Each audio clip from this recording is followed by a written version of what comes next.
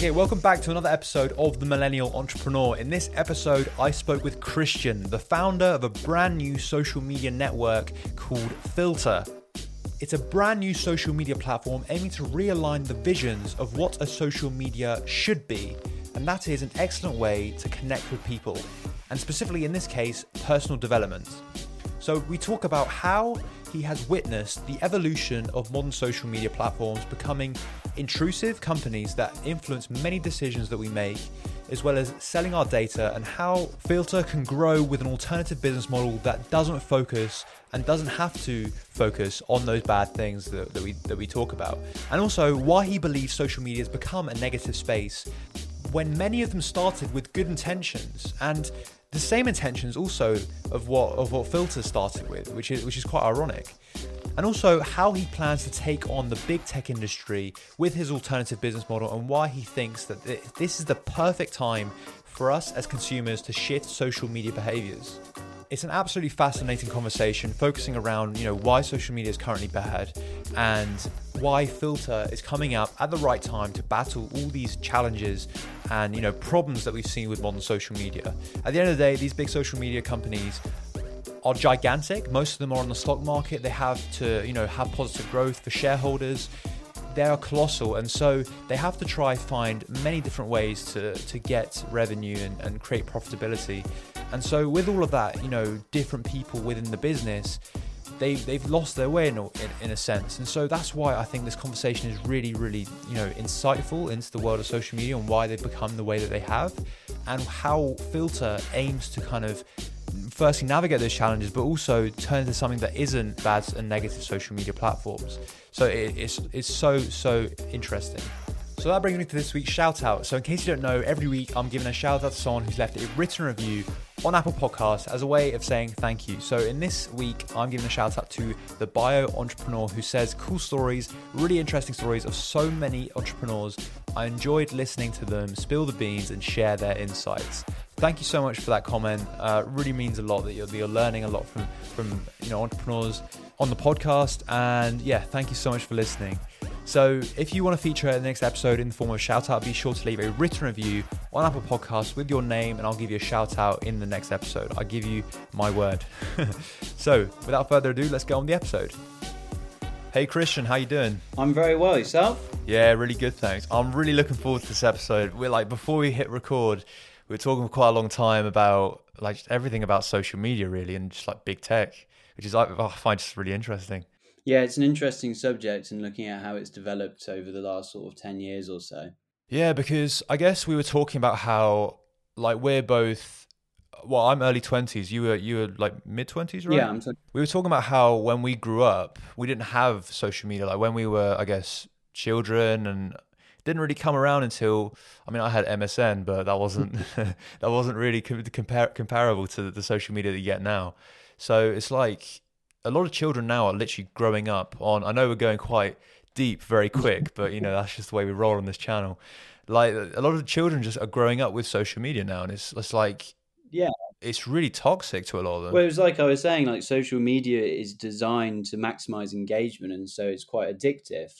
In fact, it's incredibly addictive, and you wouldn't let your children drink alcohol or do drugs, but social media is equally as addictive, and it's definitely something we need to be looking at and questioning, whether it's because, especially with the development of children, the development of their brain, if they've got that right from the word go, it could have long-term effects. So it's definitely something we should be looking at more closely in our society.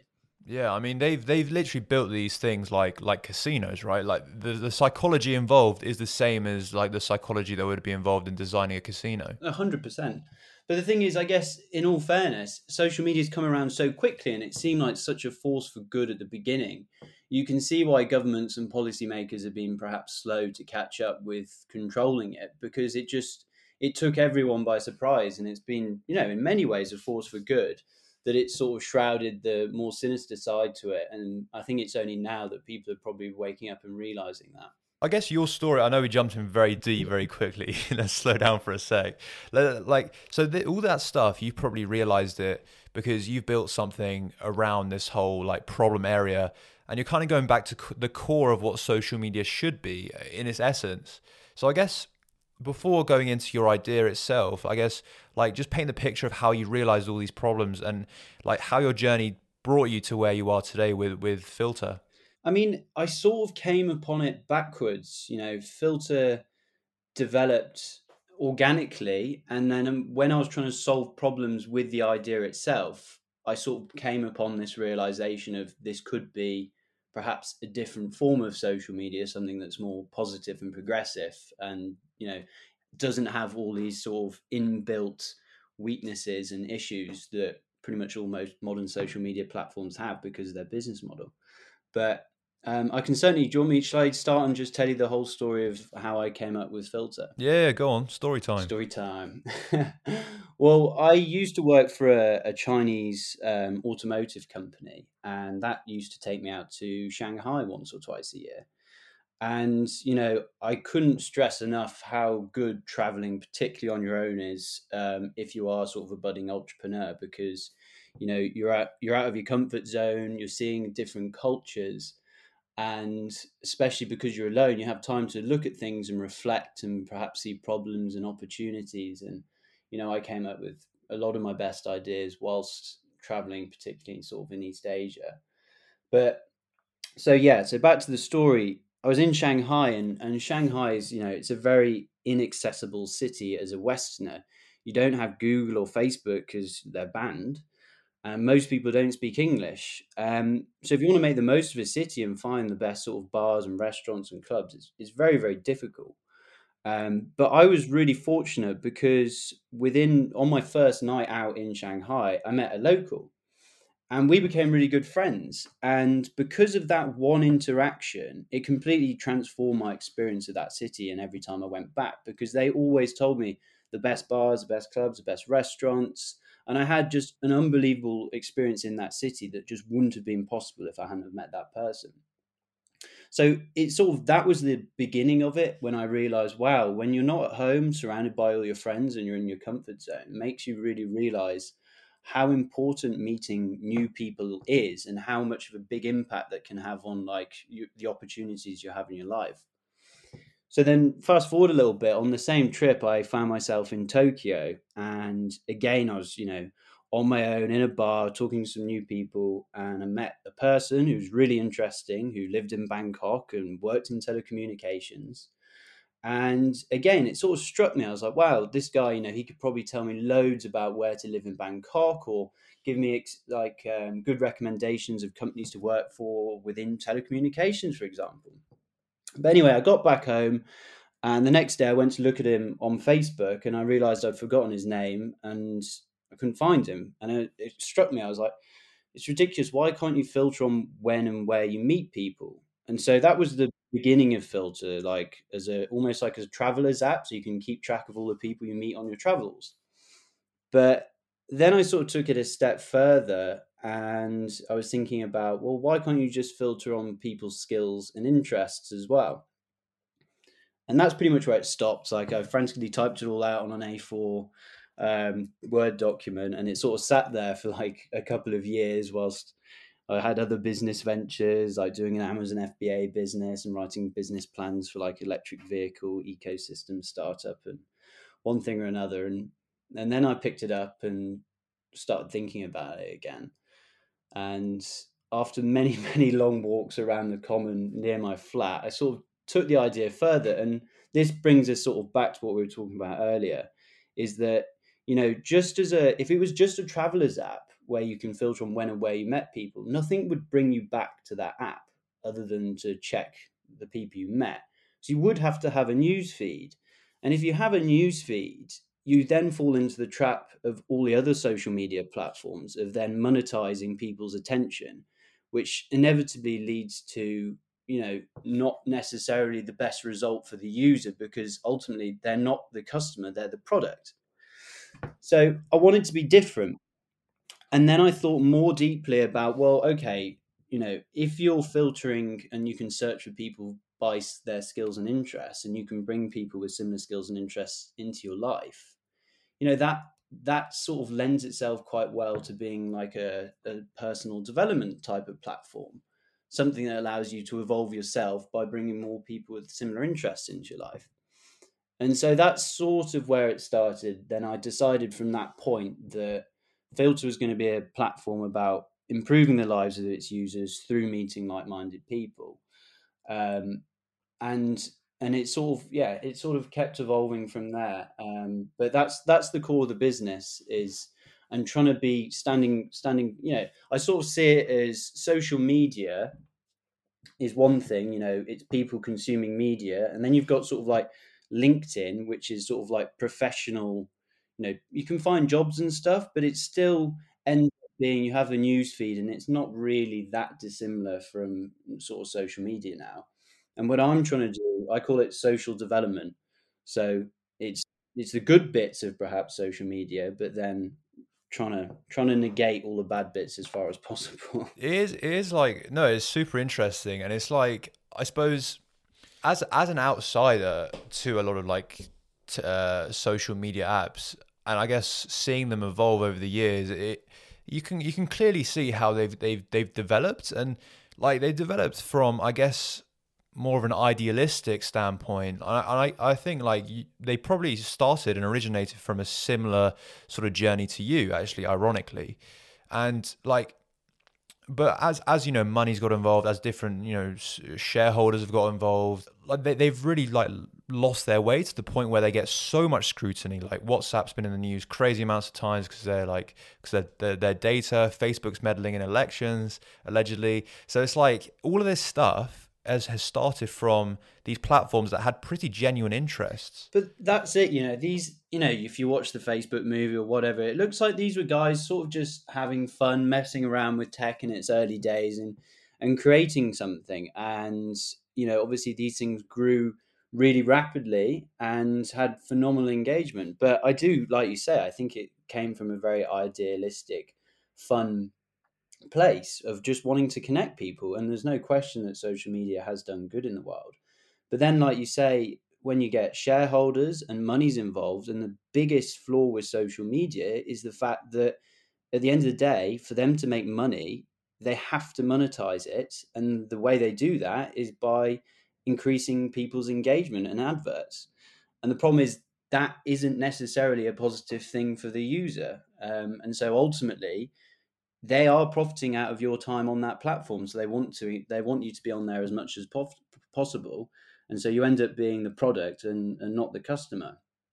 And like you say, I mean, with Facebook and filter bubbles, and the way that I was telling you earlier about a book that I read called Zucked, which is a very, very good book. And he does talk about sort of how Facebook was used by, a small group of people in Russia to make fake accounts, which then, because you have such a huge reach on Facebook, and the way in which sort of divisive content and potentially even fake news type content gets a lot more engagement.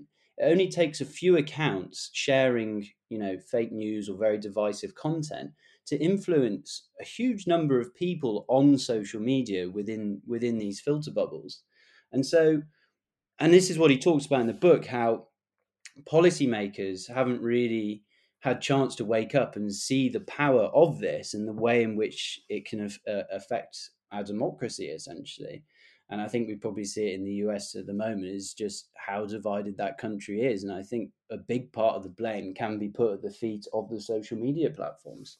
Yeah, no, I completely agree with you. Like the US and a lot of other countries are very polarized right now, and I think yeah, social media is like a direct sort of culprit of that. But I guess to take a different point of view, and I think this is an important one to take, is that these companies, they have to make money at the end of the day. Like as a company, you have to, and I guess to grow, you have to make money also. And it's like the only way to gain that level of like audience, to gain that level of, yeah, I guess it is audience, gain that level of people on the site. It has to be free. If you make like Facebook, if you have to put like a monthly membership on it, like the user base is going to decrease massively.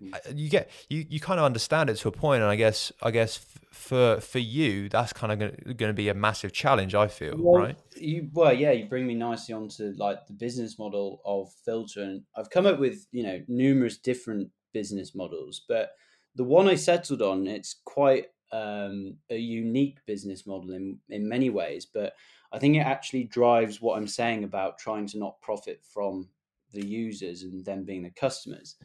And it's like I was saying earlier, like with if you have lots of if you have people on a profile and they have skills and interests, and people can reach out to you with requests and wanting to connect. The issue with that is it's susceptible to spamming.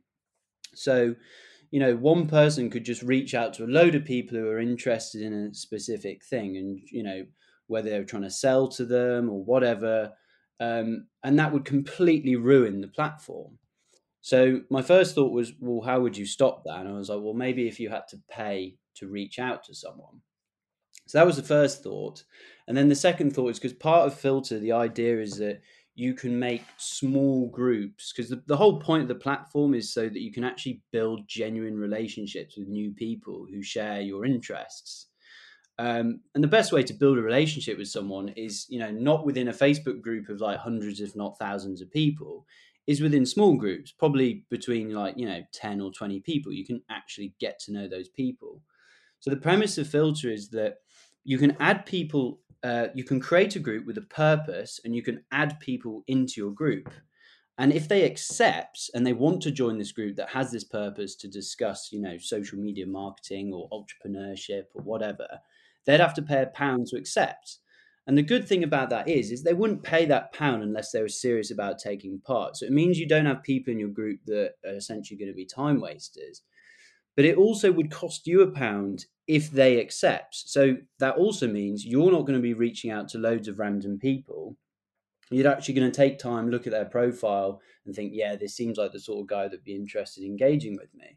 So weirdly, the business model for the platform is also the premise of the platform that stops it becoming, sort of toxic in the first place, or stops it devaluing because of people spamming each other, and actually encourages engagement. So yeah, that's the business model as it stands. It's something a bit different. Yeah, it is a bit different. And I guess like a big challenge for you is that with social media, you need some level of like critical mass, right? You need otherwise it won't be attractive to new users. Yeah. So, and if you are putting and this is the challenge. This is why these social media channels aren't charging their users. It's because they want to get as many people onto the site as possible. So, do you think that's feasible? I'm not trying to challenge your business model too much. This isn't like a pitch or whatever, but I was just interesting. It's definitely a challenge. And I thought, when you sign up, you get £10 free credit or whatever, and you get £10 when you invite one friend. It'd be an invite-only community initially. But you are right. I mean, that is a small barrier. But at the same time, £1 isn't enough. That if you told me I could have a group of 10, other entrepreneurs at my stage, I have an accountability partner, and the amount of value he's added to my life, and hopefully vice versa, over the last year is massive. And I thought if I thought I could have 10 of them, £1 I wouldn't think twice about. But you are right. It is a big challenge for the platform is how you scale, because like I said, if it's any skill or interest, the potential audience is ridiculously broad. And that is my current sort of biggest challenge, is where to start. Because I've sort of come about it backwards. Rather than starting with a customer, I've started with a problem and then trying to find a customer for it.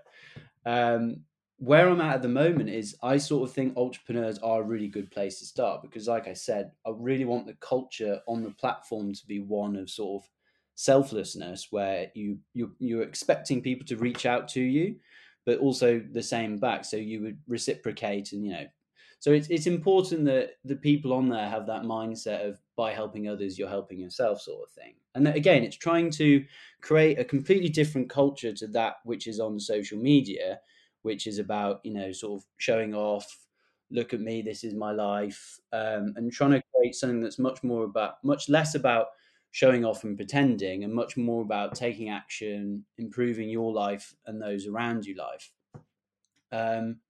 So, but 100%, it's definitely a challenge. But I'm going to focus on entrepreneurs initially, make it invite only, and try and grow it from that. Because Facebook, and it's difficult growing social media platforms. It's not really like any other business where you can sort of just reach out to, if you're solving a particular problem, you can approach that company, you can speak to them, understand their problem, and you've got first-hand experience. But with social media, it's a lot harder. I mean, Facebook in the early days, I guess they had Harvard, and that was a great little space. You want to, you want something that a lot of people within a small group absolutely love. And Facebook was good because, like they show it in the film, when he figures out having a relationship status, that added an enormous amount of value to the platform, because it just meant all the people could just quickly look up and see if that girl was in a relationship or not. So yeah, for me, it's finding that Harvard, so to speak, and finding that relationship status and making a clear value proposition for people that they're prepared to buy into. Just a quick side note, because I always find the story of Facebook so funny, like how they've come from, I guess, a site where you can rate like women on your campus, that's what it was, to a company now that I guess influences elections and who's in power. I find that so it is funny in a way. You have to yeah. I completely agree. It's like almost ironic, isn't it? Just something so just silly students messing around doing something that isn't really politically correct, sort of rating women and stuff, but ends up being probably one of the biggest and most influential companies in the world. Yeah, it is amazing. You touched on something earlier, and you talk about how social media was kind of invented to be social, but I guess now it's more sort of, it's focused on engagement, but there is a culture on social media of, I guess, it's made us more, I guess, individualistic. And we had someone on the podcast previously, Sam Harris, if you're listening, big shout out to you, because I know he listens. He's creating a social podcasting app, and a big sort of challenge that he's like, I guess, a big problem that he's hitting on is that social media isn't really social anymore. It's more sort of about me, and just let me show off to followers and stuff. And I guess, like, why do you think that's happened? It's a weird sort of evolution on social media, because it wasn't meant to be like that. I feel social media it's very much about consumerism, isn't it? We live in capitalist societies, and that's great, for better, for worse. But I think it exaggerates that to a certain extent. And when you live in sort of capitalist side of societies, people like to show off and show the things they have, and it brings out the worst in people, and it accentuates all of that. And especially with the advertising on there and stuff, it sort of just really pushes the worst bits of like our consumerist culture. And something I really think is that consumerism, it doesn't actually make people happy. And if you look at like the average happiness over the last sort of 50 years, it's sort of been slowly declining. And, the things that really make people happy is like having meaning and purpose in their lives, and friends and family. Those are like the number one things.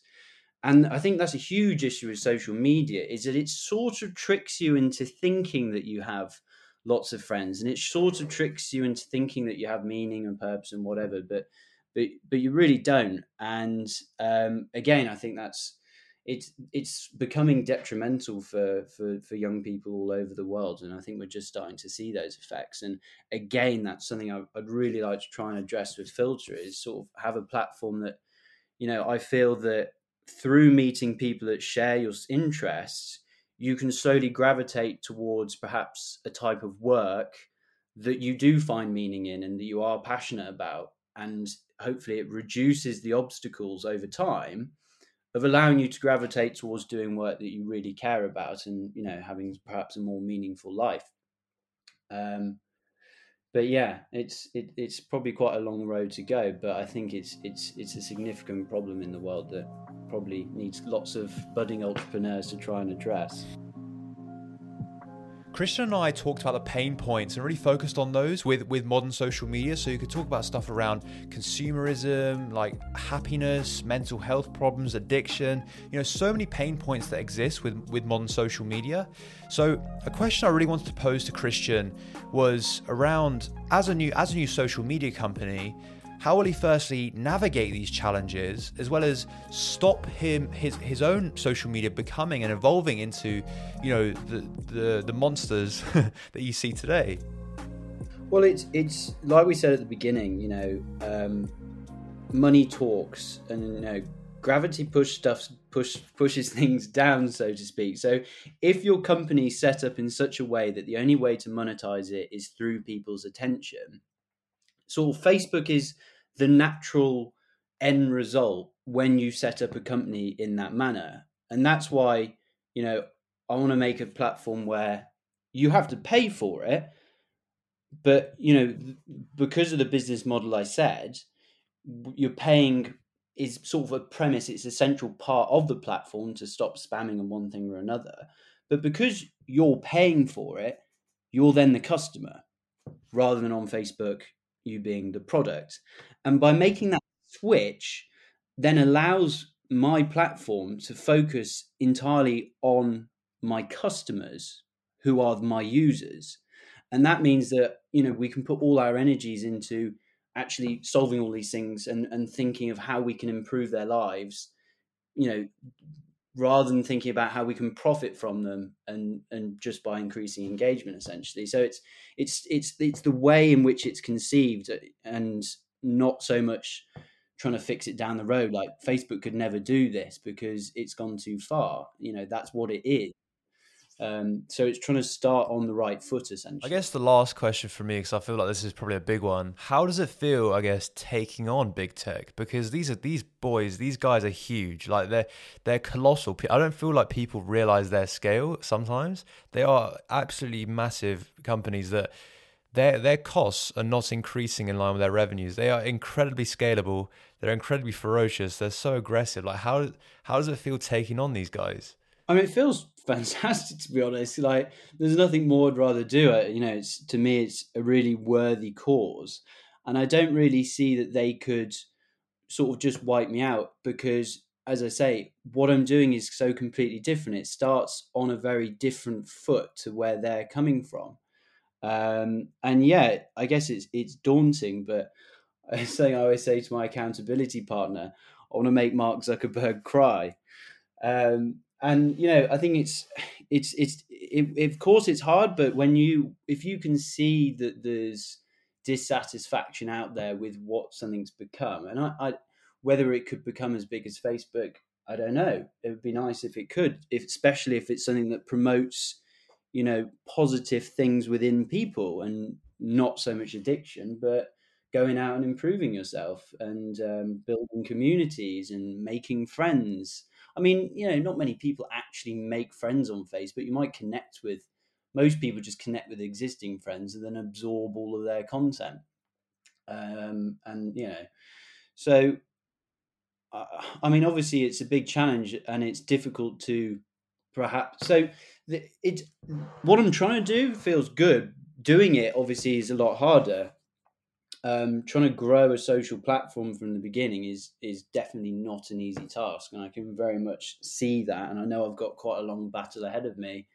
But there's been times where I thought I don't know how I'm going to do this. But recently because it's sort of the process of me doing this. It started with me developing the idea and the vision, and all this, and I was so excited and so G'd up about this idea that I'm like really, really passionate about and can see the massive benefit it can have in the world. And then came the work, and there's basically spent sort of 9 months. I sort of was trying to learn to code to build it, and then I ended up building it on a no code platform, which I've pretty much sort of done.